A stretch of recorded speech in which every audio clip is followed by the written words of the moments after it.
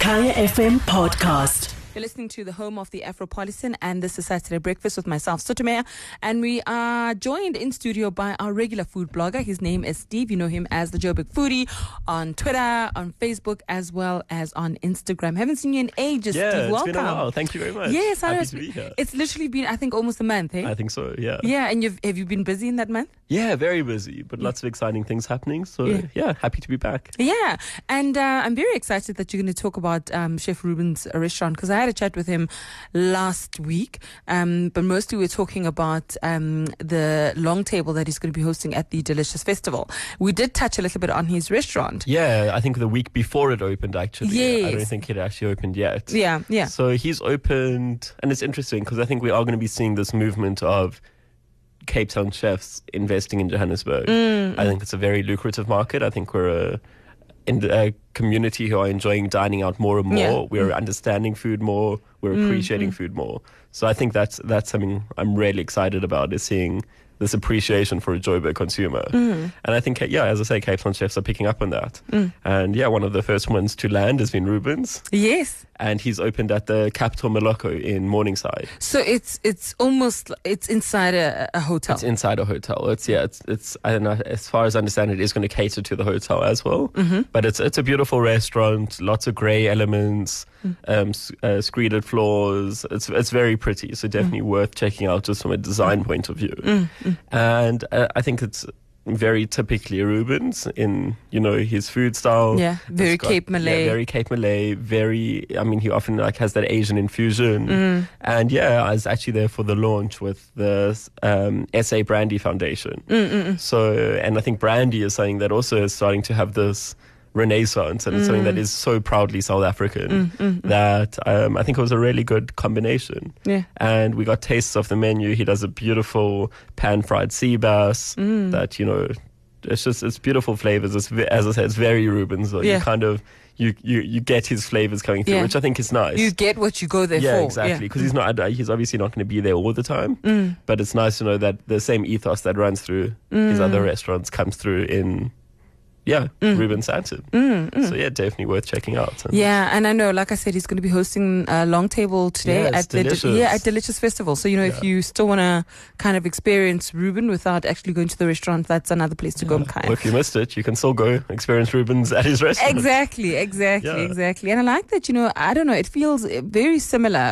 the route that he's taken to Luke Dale Roberts, because when he came here, he kind of went to the Saxon, which is also a hotel. So you know what I mean, also went the same route versus this having hotel restaurant rather than standalone. It's an interesting concept that chefs seem to be doing that.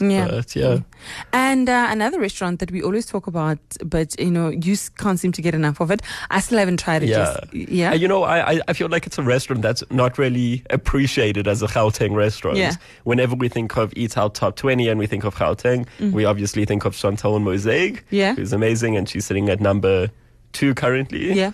And then we think of Martinez from DW, who's in the top 20. And they're both fantastic chefs, but there is another one, and that's Fermier out in Pretoria.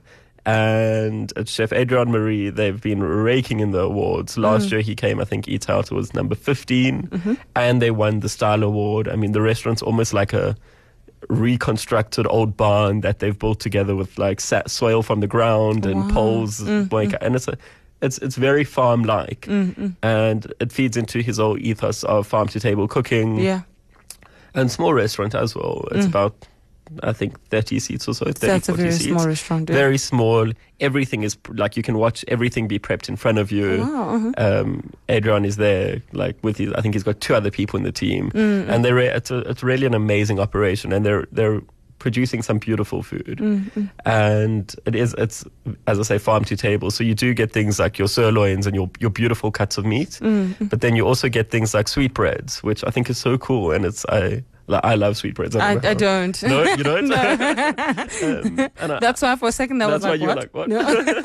No, not for me. They're not for everyone, but it's I love the progression of his menu, and you'll notice that there'll be a duck liver element in one course and then another element of duck. So it really is head to tail cooking, and I think it's it's definitely worth a try. It's not that far from Joburg. Yeah. And I think if anyone is trying to, tick off their top 20 list, the awards are around the corner before we know the next 20. Yes, talking about the awards, is there like a Joburg leg? Because I always get confused. So Joburg leg is what they call the Eat Out Best Everyday Eateries. Okay. Those happen mid-October. They haven't finalized the date just yet, I don't think. It is, I think, only open to industry, to be honest. Okay. But what they do there is it's user-generated awards. So anyone who reviews on the Eat Out app, which I strongly suggest doing, because for every review through an organization, they donate a meal to a child. Okay. It's such a worthy cause, and I think everyone's dining out now, so definitely go write those reviews.